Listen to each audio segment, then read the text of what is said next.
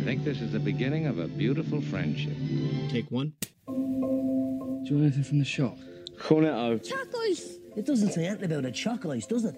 No. No, it doesn't. Sure it doesn't. So fuck off. My boss says he can eat 50 eggs, he can eat 50 eggs. I'm as mad as hell, and I'm not gonna take this anymore.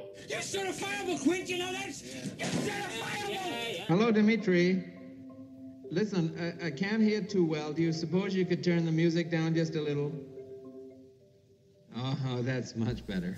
Hello, and thanks for tuning in to the latest Spool Monthly podcast with Pork McGio. Hello. And me, Nigel Weekly. Do you tune into a podcast?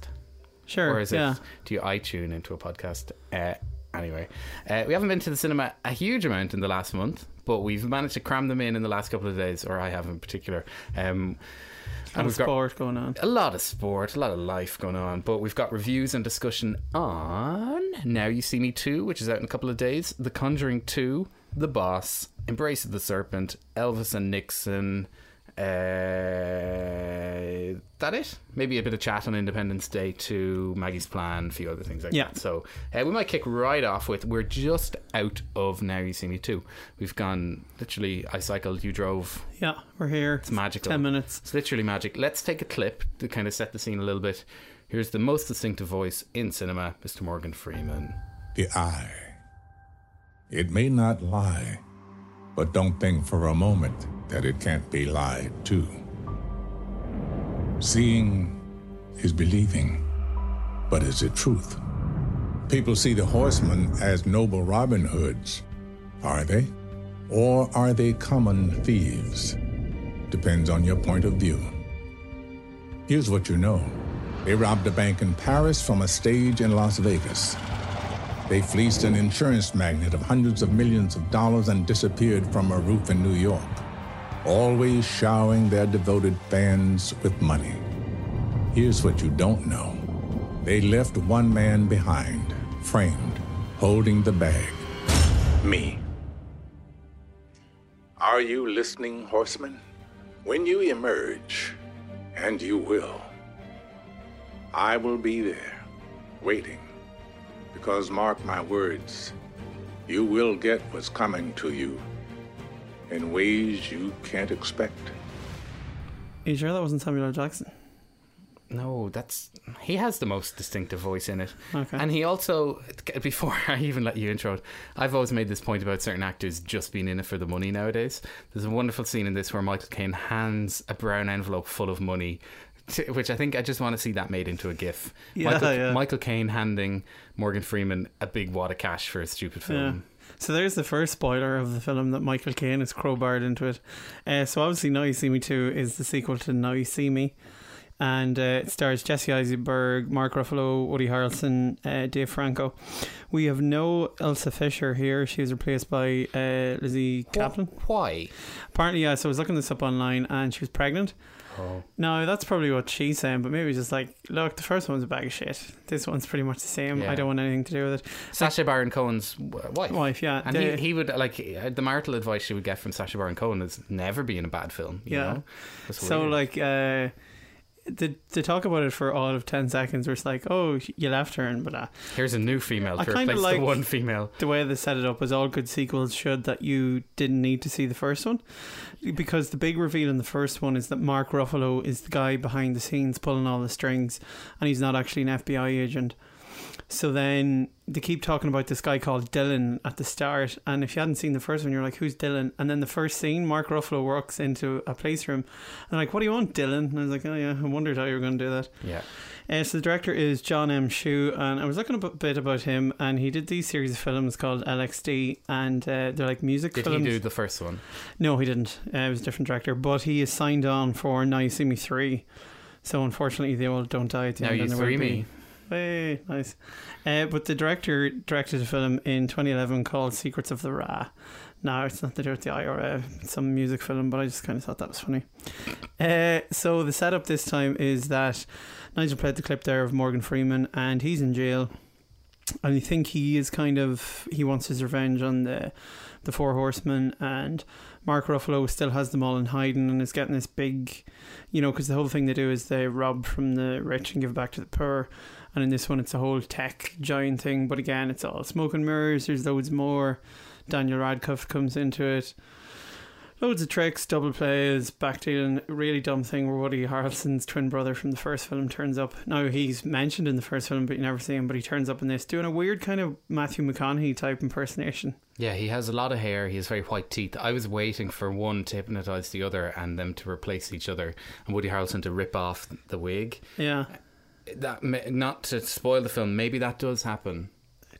Doesn't happen. So kind of I hadn't seen the first one before seeing this, so I went out to Extravision at the weekend and got a copy of it, and about 5 minutes in I was like, this is a really dumb film, and I realised what I hate about magic on film is that it's just CGI. It's just like, oh, we can do that. And like the first one was absolutely full of it. Like Ilsa Fisher gets into a bubble at one point and floats up to the top of a screen, and she seemingly is a superhero in the first one. So I kind of liked the second one because there was a bit more reality to it, seemingly. And why is that? Due to magic consultant Keith Barry, yeah, who introed our screening. Yeah, Keith Barry gave a little magic show. Eagle Eye Nigel spotted him in the film, so watch out for that if you go see it. Yeah, tiny little cameo. Yeah. So there is kind of a bit more in it, but to me the whole concept of the film is just ridiculous. It's like a group of magicians have decided to become superheroes and the voice of poor people when they're probably the most egocentric people in the world who are just in need of attention. Yeah, Jesse Eisenberg playing himself. I hate him so much. Yeah, he can only play the same character. Yeah. I was thinking about the other magic films then. I now have a Wikipedia page on it. And remember we had The Prestige and The Illusionists, the old time magic. That was Michael Caine in it, yeah. That was a different era of kind of magic movies where there was a bit of a mystery to the whole thing, but yeah. And it's also like a heist hybrid because it was like, oh, I kind of want to watch Ocean's 11 again. That's exactly what I thought. They did a casino bit with a heist and they did a bank vault kind of thing as well. And they're kind of going for that casino... Ocean's 11, that Ocean's 12. Were cool. Like there was that scene as well where it was slow motion. There was loads of lights behind them. That was just like, yeah, fucking Steven Soderbergh would do that with a fountain or something. Yeah. But it's good. I thought Lizzie Kaplan as the new female interest in it was great. I think she's very funny. And had a bit of fun with her character and stereotypes and stuff. Yeah, they did chuck in a line or two about how do you know how to drive that thing? And then she's like, of course I do. Do you? And all that sort of thing. But I don't know. I'm pretty unimpressed by it. And in my instant reaction, it doesn't. I enjoy the set pieces in it, the scenarios, the way they kind of do these action bits, and you enjoy them. But then you're like, oh, you've actually just gone and done some daft CGI thing that ruins this that actually was cool. Like old time card tricks are great when you see them done in it, but then when the person just throws a bunch of cards in the air and a million other cards come out, you're just like, nah, that's just stupid. Yeah, but Daniel Radcliffe again, kind of. And there was a nice joke to Harry Potter in that was kind of thrown away. It's just like, oh, it's hard to get away from your younger magical selves or something. I was like, oh yeah. Yeah, if it's more of the same of the first one. I didn't think it was as bad, but like that's not saying much. I'd still probably give it 2 stars. Yeah, I think we're going with the same mark, and I'm like, it was only a 2 star, so we're both agreed on it. But a lovely show from and a nice kind of film, and I do think it's a pretty brain dead, nice. Don't have to think about it too much. Some fun set pieces, so it'll probably make a load of money. The first one did make big money, didn't it? And the third one's already been confirmed, because it's weird the way the culmination of it said at New Year's. I was like, did this get delayed, or did they intend it to have it as New Year's, or does anyone care really? Yeah, I don't know. You spoiled it now. It happens at the end of New Year, so what? That's fair enough. Yeah. But no, out on this Friday, right? Friday the 2nd. Sorry, Friday the 1st. It's out. July. Yeah. Cool. Is it out next week? No, I don't know. You don't know? Yeah.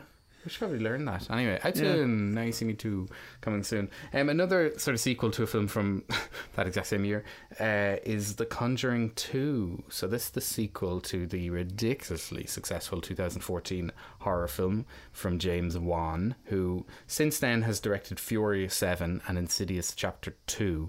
So, sorry, was the guy in the Now You See Me Too in the Macau joke shop, is that the Asian guy from the Fast and Furious films? No. Oh, okay. Sorry. I don't think so. Okay. We'll talk about it a little bit with Independence Day, but there's a whole Chinese section in Now You See Me Too. Clearly they've gotten money from there and plan to make it really big there. Transformers style. Yeah. The identical thing happens in Independence Day where they just... We're so cynical. We are cynical, but when it feels shoehorned in to out of the world and the characters, like that, it's much more Chinese than than a Hollywood film. You're kind of a bit torn by the whole thing. Anyway, we'll go back to this, talking about horror, if that's okay. Horror. The Conjuring 2. So yeah, this James Wan of course did Saw. Saw is now 12 years old, which is bonkers. But I got you kind want of to see that on the screen. Yeah, in the now departed Screen Cinema. So I was interested in James Wan's profitability. So I'm just going to run through some fun numbers because everyone loves numbers here. Saw cost 1 million, made 103 million. Insidious cost 1.5 million, made 97 million. The Conjuring 20 million, made 318 million. Insidious Chapter 2 cost 5 million, made 161 million. Furious 7 cost 190 million. Oh, big! I wonder, what did it make? 1.5 billion. So like he can pretty much make whatever he wants. The most profitable thing, yeah. And now The Conjuring 2 has already made 6 times. It's on 250 million now. He must pay his actors. Fuck all. Yeah. Now, I'm really disappointed though, because I was like wondering what James Wan is going to do next. He's doing Aquaman. So this is teased in Man of Steel versus Batman, Superman. Is the guy from Entourage going to be him? Justice League Day. I don't know. Sorry, that's like an Entourage joke. That's an Entourage joke. I don't know it. Do you want to give it the explanation? Not really. It was just like, I'm pretty sure he plays Aquaman in Entourage. That's the film he's trying to get for the entire... Okay. Anyway, Aquaman was teased in it, and yeah, I'm disappointed. But maybe the fact he's now involved suggests it will actually be pretty good. But who knows? Anyway, so James Wan, his heart and his skill and the money he has kind of made is in horror, and he's a guy who loves horror, and he wants to go back to the days in the 1970s. If you read any interviews with him, where horror, and the 80s, where the horror directors were, you know, in a league and on a par with the likes of Spielberg. So people loved whatever, John Carpenter and all these guys as much. So he wants people to go back to going to see big horror films, and he's trying to make them kind of intelligently, but for a mainstream audience, and not just the torture porn stuff that got so popular for a long time. Well, he did Saw, but after he only did one Saw and then left it to the likes of Eli Roth to kind of take that world of torturous. You kind of got the impression that he really knows the genre. Just from the titles to the camera shots and everything, you're just kind of like in the mood. And the music, and he just, so you would hope he will continue to work in horror. But anyway, we should probably talk about the actual film. The Conjuring 2, set in 1977, and it sees Ghostbusters, aka the paranormal investigators Ed and Lorraine Warren, played by Patrick Wilson and Vera Farmiga.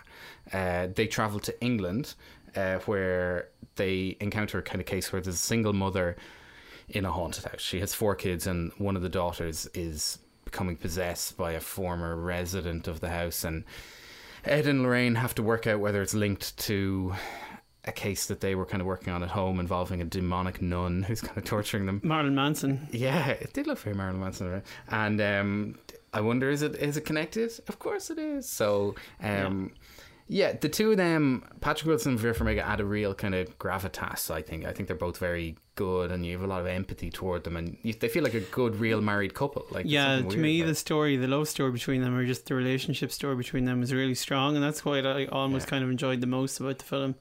I've a lot of time for Patrick Wilson in that. He's just kind of, he's in it, you're kind of in safe hands. Yeah. With the film, he's in the Insidious ones as well, so he knows how to work with them. But normally in Hollywood horror films, you don't care about the couples, or they're trying to deliberately chuck doubt into the stability of their relationships and blah blah, and then one of them will die and you won't care and whatever. It's nice when the father isn't murdering everyone. Yeah, there's also a fun married couple in it.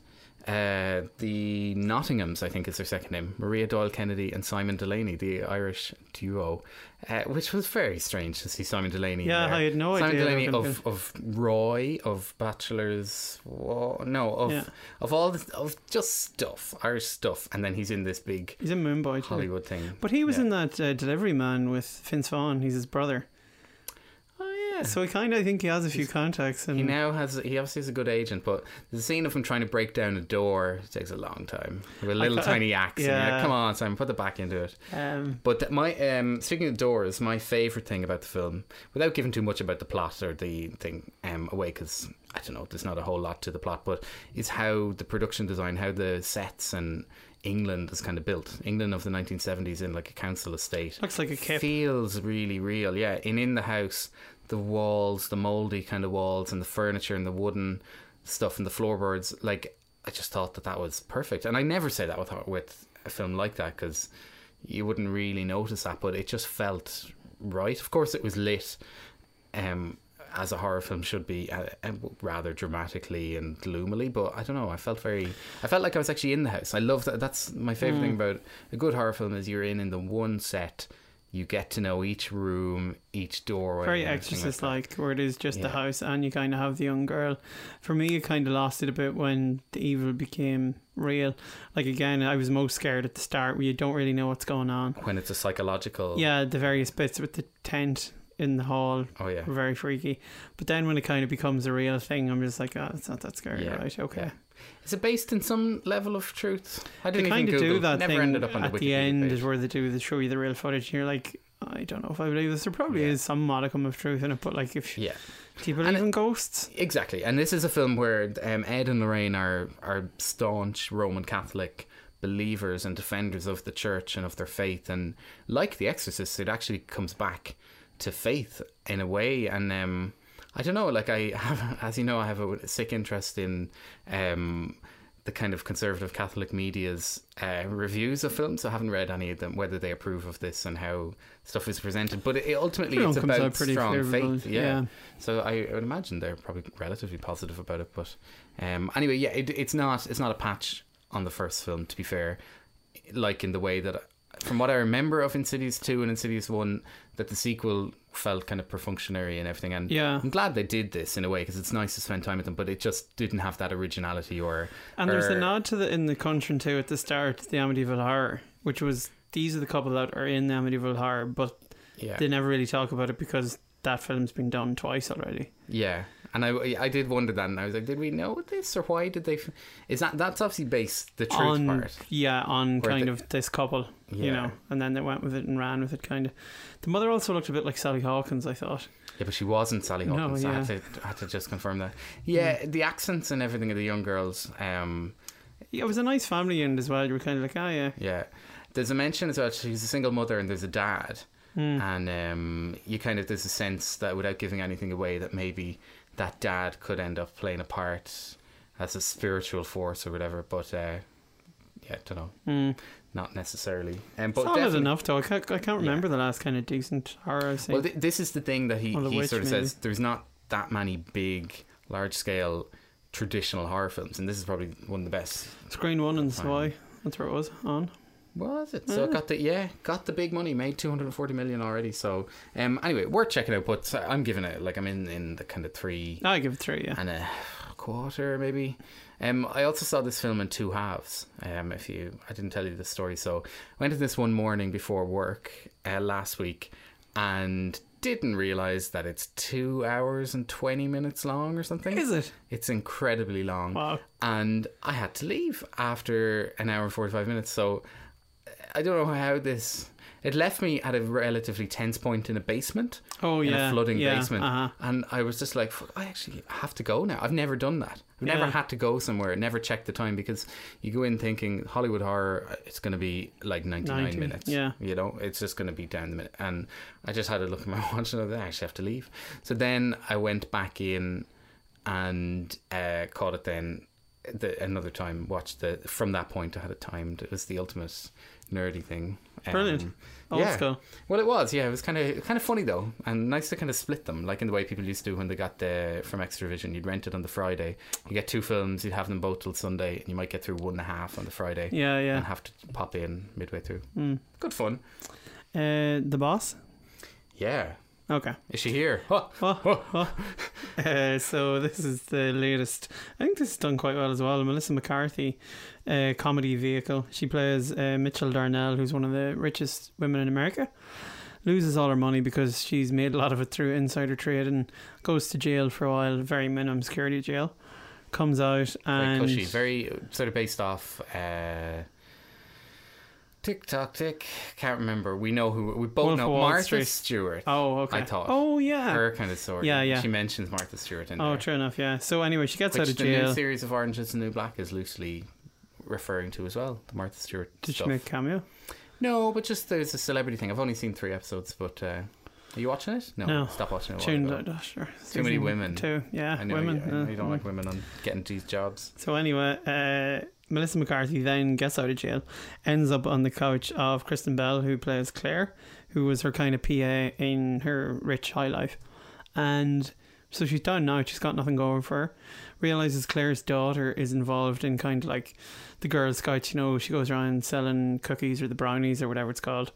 And then Melissa McCarthy realises they're not making any money from this, they're just doing it volunteering. So she says, for every brownie or batch of brownies you sell, we'll give you like $10 and we'll also save money for a college education. So she starts this big empire up again and brings Claire along with her, kind of hates her job. But then there's kind of complications and, you know, plot and drama and all that, and there's a conflict, then it gets resolved. And plot and drama and all that. You know. Peter Dinklage is in it, Game of Thrones, people geek out about that, playing an absolutely stupid character. He does this really daft voice as well, and he's like an old love interest to Melissa McCarthy and the bad guy in the film.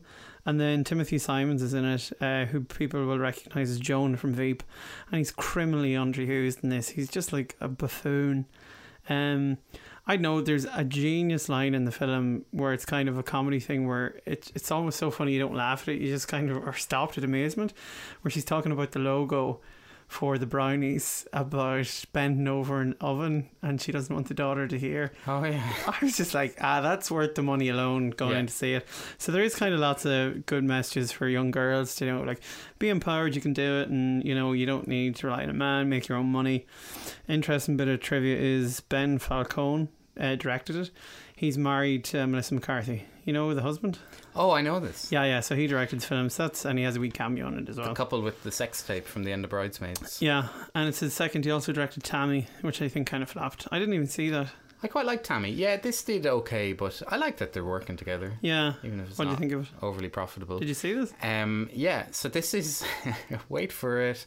Guess what I did with this? I watched this in 2 halves because I had to fill some time. This became an ongoing issue whereby I watched this a week apart rather than... Is this because all the football you went? Like you could only had to go and see everything? Them in. Yeah. So I watched this... the first hour of this before I watched the second hour of The Conjuring 2, which is a great jump to go from that. She was getting ready to go for her date, and then I went back to the basement.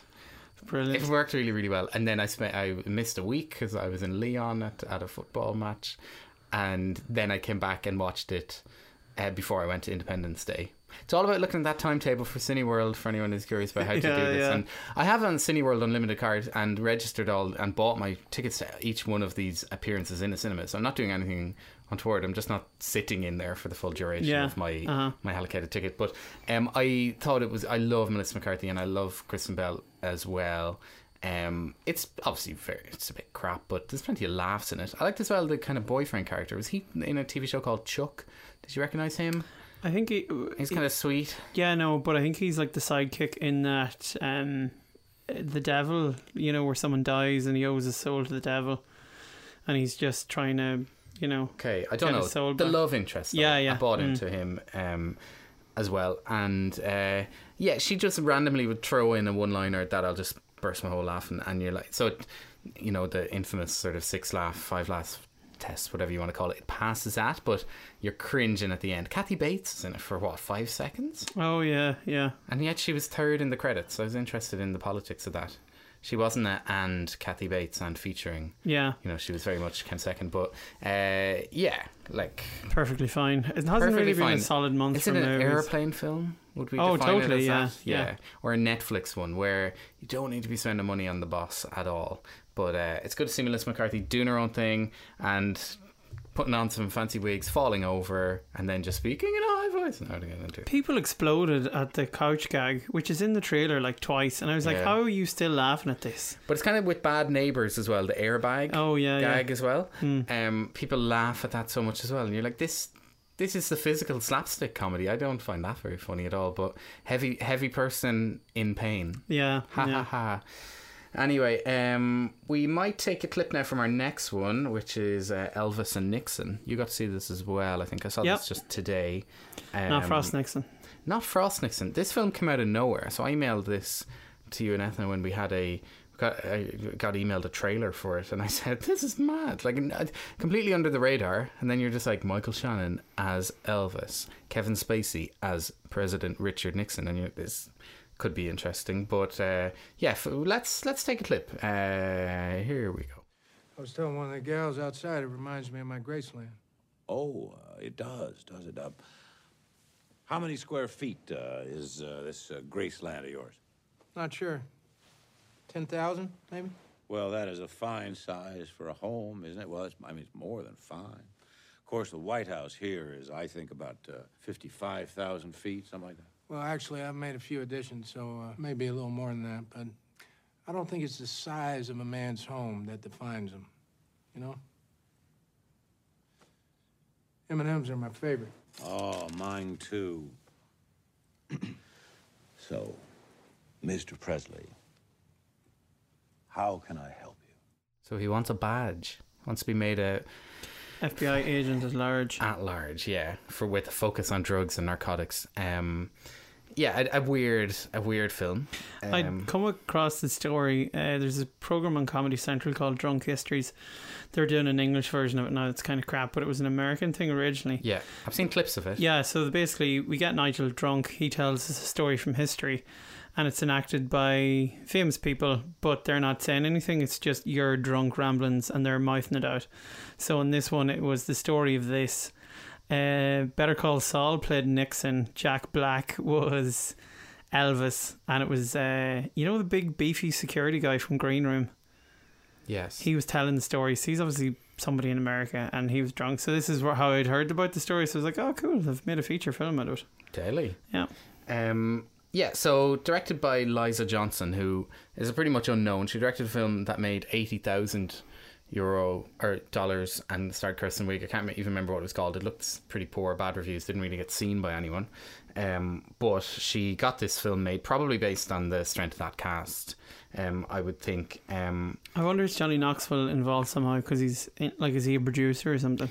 Yeah, I don't know. He plays one of Elvis's buddies, and alongside Alex Pettyfer, who was in the first Magic Mike film, also as a kind of buddy, who is also the kind of tried to shoehorn in him having a bit of a romantic thing going on where he's going to propose to his wife at home, and Elvis is a bit weird. But anyway, the all that is bullshit, but the good stuff is that kind of 20 minutes, well, I thought, where Elvis and Nixon actually sit down and have a bit of a laugh. I really enjoyed that. The two of them both really, really good performances, which saved it for me because you get a real look at the kind of weaknesses and insecurities probably for both of them, two of the most famous men on the planet, and everything like that. But I just don't think it should have been like an 80. I think it's only 88 minutes, so that even felt quite long to me. Could have been about an hour, bit of a fun. Yeah, because it is just about the meeting. Like they're like, oh, we're gonna go meet him, and then we're waiting around to see if we get a phone call from him. What I was glad about was, I like Elvis, but he also was not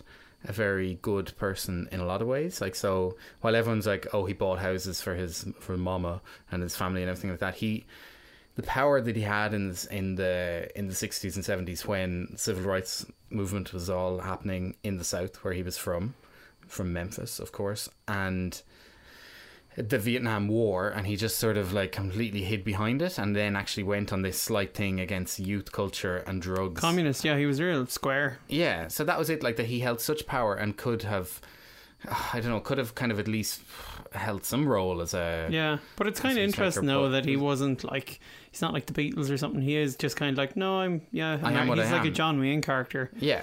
Where he's just like, no. And so that was good. It was good. They didn't whitewash that at all. He's there as like conservative. Didn't he become Elvis. a massive like pill popping cocaine addict towards the end of his life? I thought it was all sort of prescription stuff. Oh, okay. I do not know. Yeah. What my favourite thing though, I was in Graceland a couple of years ago, as you might remember. Forgot at the that. end of My American Thing. His TV room that the film, the premise for the whole thing is kind of set up when he's sat down. He watched 3 TVs simultaneously. It was Elvis's kind of thing, and he just keeps seeing Vietnam footage. Like what else is there? Kind of. Like Woodstock stuff. Oh, there's an yeah, American football game, but anyway, he shoots the 3 TVs because he's obviously sick of what's on. Did they have the bullet holes? No, they didn't have the bullet holes. So just the decor, that poxy kind of carpet and yellow thing, and the way the TVs were. So I was like, oh, that's kind of cool. But anyway, I did like it. Like it was again, didn't feel like something worthy of the big screen. Like this was a nice, fun character portrait, and they are very good in it. Yeah, and it was quite funny. There was lots of times where like it is just ridiculous, you know. And I wonder would like Elvis fans be pissed off because it's just kind of making out this is nonsense. He's crazy. Nixon's a crook. The whole thing's a joke. Like it does have nice touches, and like only Michael Shannon can give that kind of weird pathos to a character where he's just like, you know, he says the thing about his brother dying. And you're just like, Jesus, that's a bit heavy. Like, I do think that did plague Elvis a lot of the time. Yeah. But he kind of gives him that weight that I don't know if Elvis had. You know, I don't know. I was just loving seeing Michael Shannon as Elvis. There was a nice little moment as well when he's doing himself up as Elvis, so brushing his hair with his hairspray and everything, and he points at his black hair dye, and you're like, oh yeah, Elvis was a ginger. Yeah. So that was, and he talks about a grown man using hairspray and all that. So it's those little things of his insecurities coming across that I did enjoy, but everything else with all the supporting cast, no thanks. Sorry guys. But anyway, I'm in the 3 camp. Oh yeah, so maybe 3.5. Yeah, it would sort of depend. Again, Cineworld Unlimited one for it. So I'm going to just do a quick one. The Secret Life of Pets came out last week, and the big thing is that Louis C.K. is the main voice in it, but he's not kind of listed as that when I went to look at the credits. Anyway, it's by the same creators as Despicable Me, and from the trailer it looked fantastic. It was just all these pets hanging out in their apartments. The owners leave, and then the pets go mad. You know, they listen to rock music and eat loads of food from the fridge. And I was like, cool, this looks great. You know, it's going to be brilliant. It's not, because what they've done is the trailer. Who makes it? Is it? Oh, I don't know. It's no one you would know. Like, it's not Pixar or something. It's kind of that crowd, Despicable Me. And so the trailer is the first 2 to 3 minutes of the film, where I was like, oh, that's cool. It's, you know, I'm getting this all out of the way. But it's because what happens is, so Max is a dog voiced by Louis C.K. His owner gets a new pet called Duke, played by Eric Stonestreet, who people will recognise from Modern Family. And then it's just how does the pets adapt to being in the same environment in the house. Then one of them gets out. They get captured by, you know, the Pound, and then there's this whole escape thing. Sounds like Lady and the Tramp. Yeah, or 101 Dalmatians, or any fucking pet film you've ever seen. And I was just like, oh, this is why the trailer didn't show any of it, because you wouldn't go see it otherwise. Now, there's this thing with all cartoons or animated films where you're like, I am not really the target audience of this film. And I didn't go see a press screening of this. They did that thing where, you know, they release the film at the weekend, the week before it comes out generally. Oh, yeah. So there's loads of, like, kids and, you know, parents and stuff at it. And the kids were loving it. So it looks really good. It's kind of like, has that Ratatouille feel the way they did for Paris. This is kind of like New York. But I was kind of expecting a bit more of a Woody Allen type film. But it's not. It's just generic kind of whatever. A couple of laughs. Nothing really. It's just meh. Disappointing. And then completely differently, one that I had intended to see this morning, but you just want to flag, was Embrace of the Serpent, which we talked about last month. Oh, yes. Still haven't got to see it, so I don't know. Can't talk about it. Do you like it? Loved it. Yeah, okay. It's going to be my movie moment of the month. Oh, do you want to tell me about that now then? Sure. Do you want to do Independence Day? Sure.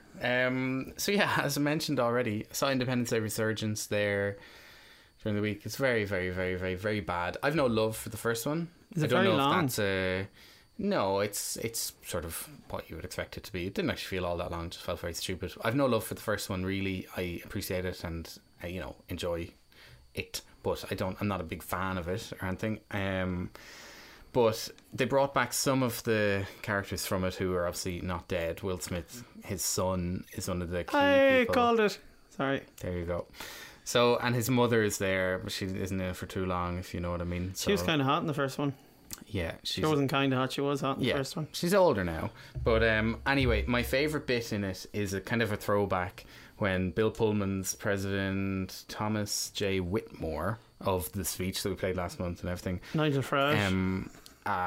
But he has spent 20 years suffering from mental illness and bad health and everything like that after what happened. And his daughter, who's the girl from It Follows, which is interesting, is kind of looking after him. But then all this shit starts to happen. Aliens coming back, going to attack, and all of a sudden he just starts getting healthy, and he's just, you know, he's healthy and happy and everything. He doesn't need a cane. He just props it up against a ladder and just starts walking normally, and you're like, oh, that's how it works.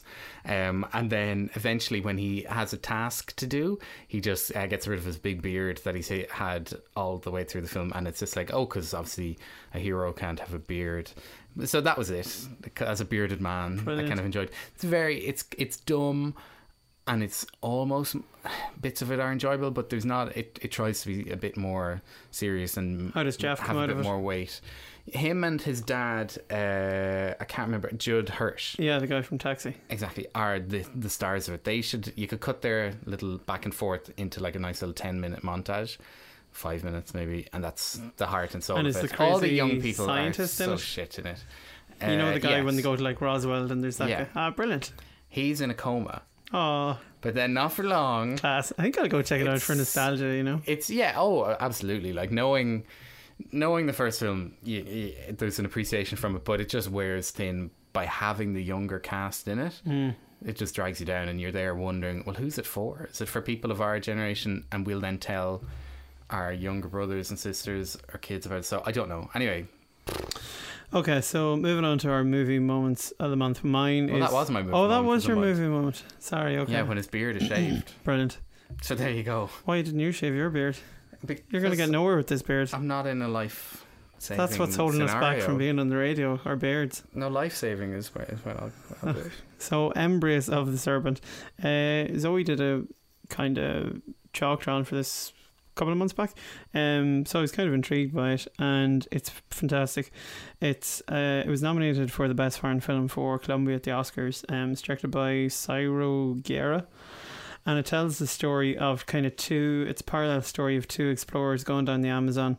One is about 1909, and both of them are looking for a Yakaruma plant, which kind of has medicinal properties, and Amazonian shaman by the name of Karamakate takes them on this journey. So we start off with kind of the later one where he's older, and it's a guy who wants to retrace the guy in 1909, and then so it kind of splits between very young shaman and then kind of an older one, and they take the same path. So you can see my movie moment is when he's younger, they go past this like Christian monastery, you know, it's like the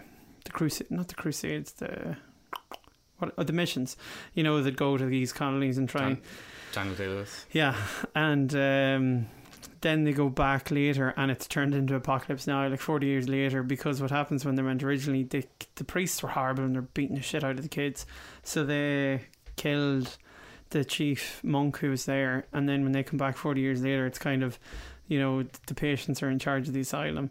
They've created this crazy guy who thinks he's Jesus, and it's just insane. It's just like this 20 minutes of real, because people have compared the film to Apocalypse Now, and I can see where they're coming at, and that like 20-minute scenario is brilliant. The whole thing's shot in monochrome. It looks lovely. It gets a bit weird towards the end, gets a bit 2001, where it gets a bit all, you know, one with the jungle and Amazon, but I kind of love that stuff, so I was Sounds just like very Kubrickian. Yeah. So I was just like still playing in Lighthouse IFI, so well, it's 4.5, maybe a 5, so it's definitely movie of the month. Very good. We'll quickly then for February or July. Big quick thing for July, not February. I got very confused there. My pick that I'm going to shout out about July, it's out on July the 8th. Next week it's Maggie's Plan, directed by Rebecca Miller, Daniel Day-Lewis's other half, wife. And Arthur Miller's daughter. Yeah, we give Daniel Day-Lewis the lead credit there, but anyway, what she's managed to do is just take 4 of my favourite people, chuck them into a film. So she's got Greta Gerwig, Maya Rudolph, Ethan Hawke, and Julianne Moore, and Bill Hader is also in there, so he's actually a 5th one of my favourite people. So anyway, it's pretty much a Woody Allen style film.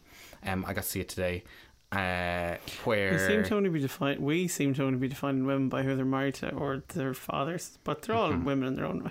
Anyway, sorry, go on. Absolutely. Well, I haven't mentioned anything about Greta Gerwig. I guess we can talk about Noah Baumbach if we're going to mention her. But anyway, it's very in that world of Noah Baumbach and Woody Allen films where Greta Gerwig is playing a woman in her early 30s who has to face a decision in life, and oh no, she's brilliant in it. She's playing the exact same person she always plays, and the film is shot really nicely, comfortably. It's a lovely film to exist in. The story, is what it is. It's a bit bonkers. I know the basic plot outline for it. Yeah, but like, because of the casting and the setting and everything, is really enjoyable. But it's out on July the 8th. Cool. Mine is out July the 11th. It's Ghostbusters, directed by Paul Feig, and with the all-female cast of Melissa McCarthy, Kristen Wiig, Kate McKinnon, and Leslie Jones. They were all on Graham Norton a couple of weeks back, and it was great. Looks hilarious, and I can't wait to see it. Screw the haters.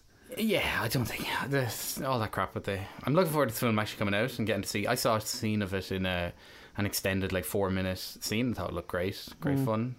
So the first film isn't being taken away, No, and shock horror. Go back to the first one. It's not amazing. Yeah, but also it's still there. Yeah, exactly. Grand. Just leave it, guys. Just leave it. Yeah. Yeah. So we. Speaking of July. Yeah. What's that? The Galway Film Festival. So running from basically from next Tuesday to next Sunday. Can't remember those dates. Is it the 5th to the 10th? Yeah. I think it's the 5th to the 10th in Galway. Is the Film Festival, which we have been going to for maybe 3, 4, 5 years at this stage. So it's always a great weekend. We should have the Saw Doctors playing under this segment, and bring a bit of them in. Yeah.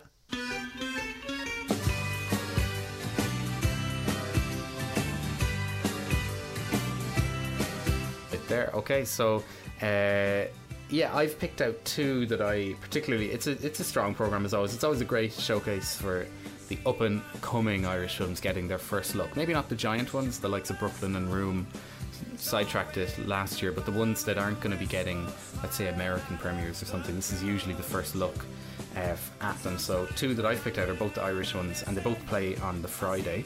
So A Date for Mad Mary is the name. It's directed by Darren Thornton, and it has a Drogheda connection. Hey. Nigel's hometown of Drogheda. So I'll just quickly read out the summary. Tells the story of Mad Mary McArdle returning to Drogheda after a short spell in prison for something she'd rather forget. Back home, everything and everyone has changed. Her best friend Charlene about to get married, and Mary is maid of honour.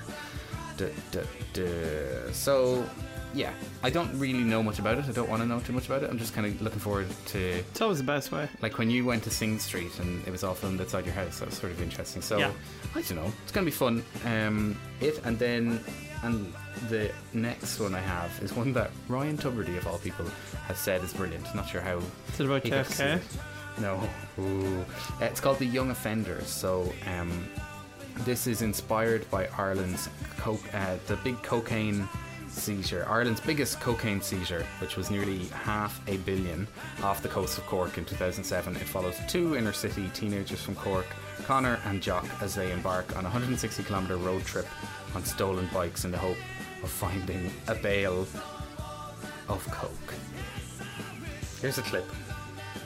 The yacht containing 61 bales of cocaine got into trouble off the south coast of Ireland. The largest cocaine seizure in the history of the state. If you're under the age of 16, you're classified as a young offender, which basically means you can't get in trouble. For some reason, they thought that our brains weren't developed enough, that we wouldn't know what we were doing or something. I know, it's stupid, isn't it? Plastics. Is that the Rubber Bandits? Without plastic bags? Not to be, sectarian or whatever that is. Don't think so, but the director did the Horse Outside video, so maybe there's a link here. I don't think so. I don't know what they look like without plastic bags. I don't think no, they're too young for it. But he directed the Horse Outside video, so brilliant. Anyway, director Peter Foot. That's playing on the Friday at 8 p.m. Tickets are still there, and it's out at the middle of September as well. So you're getting an early look at the two I would say, hopefully successful Irish films that are on the way. Did you anything from perusing the programme that caught your eye? So my picks are from Saturday and Sunday. I've one on Saturday called History's Future. It's directed by Fiona Tan, who's originally from Australia and now lives in the Netherlands. And it's her first feature film. And it stars Mark O'Halloran. And what was it called, sorry? History's Future. He plays a character who's lost his memory. He's only known as MP, which stands for missing person, and he kind of is traveling. Minister of Parliament. He's traveling through Europe trying to figure out his identity, and it's also seen as like an essay piece on how all of Europe is kind of falling apart. What also kind of sparked my interest is the script was written by Fiona Tan, the director, but also Jonathan Romney, who does reviews for The Observer and The Guardian when Mark Moe as well. So I was like, oh, that's cool. The Observer has a new, I think, film critic, a lady doing stuff as well. Fair play. Yeah. So that's at 2 p.m. on Saturday in the Town Hall. Then also on Saturday is Mom and Me, which is at 6 p.m. It's directed by Ken Wardrop, not Wardrobe. And Oklahoma was voted the most manly state in America a while back. So it's the director of His and Her, and he's gone to look at men's relationship with their mothers. So it's the same kind of His and Her format documentary. Looks fun, and you know, played at, was it Sundance or South by Southwest or something, and everyone got a lot of loved people it, talking yeah. about it. So that's on at 6 p.m. There's both tickets for that. Now a film that's sold out, but I kind of want to give it a shout out, is on Sunday at 8:30. I think it'll get a lot of talk about it. The closing film called Sanctuary, yeah, in the Town Hall Theatre. It's directed by Len Collin. And it's about Laurie and Sophie, who have intellectual disabilities, and they basically want to get intimate with each other, and which is illegal. So they try and con Tom, their care worker, to get them a room in a hotel. And it's kind of looking at this whole thing of like, well, what's okay and what's not, and the whole debate around intellectual disabilities. And you just don't really see too many films about it. So if you know anyone, or if you've got any connections who can get you a ticket, I'd say that'd be well worth seeing. So that's Sanctuary, and that's the closing film. Yeah, on Sunday at 8:30. So it's on from next Tuesday, we think the 5th, till Sunday, we think the 10th. Yeah, just going to give those dates. Anyway, check out the website, it's fantastic. Exactly. We might wrap up very quickly with a bit of a seminal Roddy Doyle, The Van. Football fever gripped the nation there for a couple of weeks, but dreams over. Wasn't to be, but we're certainly better than England. Yay. Bye, see you next month. Bye. Yes, son. Chalk ice. What? A chalk ice. Will you fuck off, Ella? What's that? A big burger. Right, and what does it say up there? Bimbos. Burgers. Right, and what else? Fresh fish. Today's chips today. That's right. It doesn't say anything about a chalk ice, does it? No. No, it doesn't. Sure it doesn't. So fuck off. Daddy's only a little young flip. I think this is the beginning of a beautiful friendship. Take one. Do you want anything from the shop?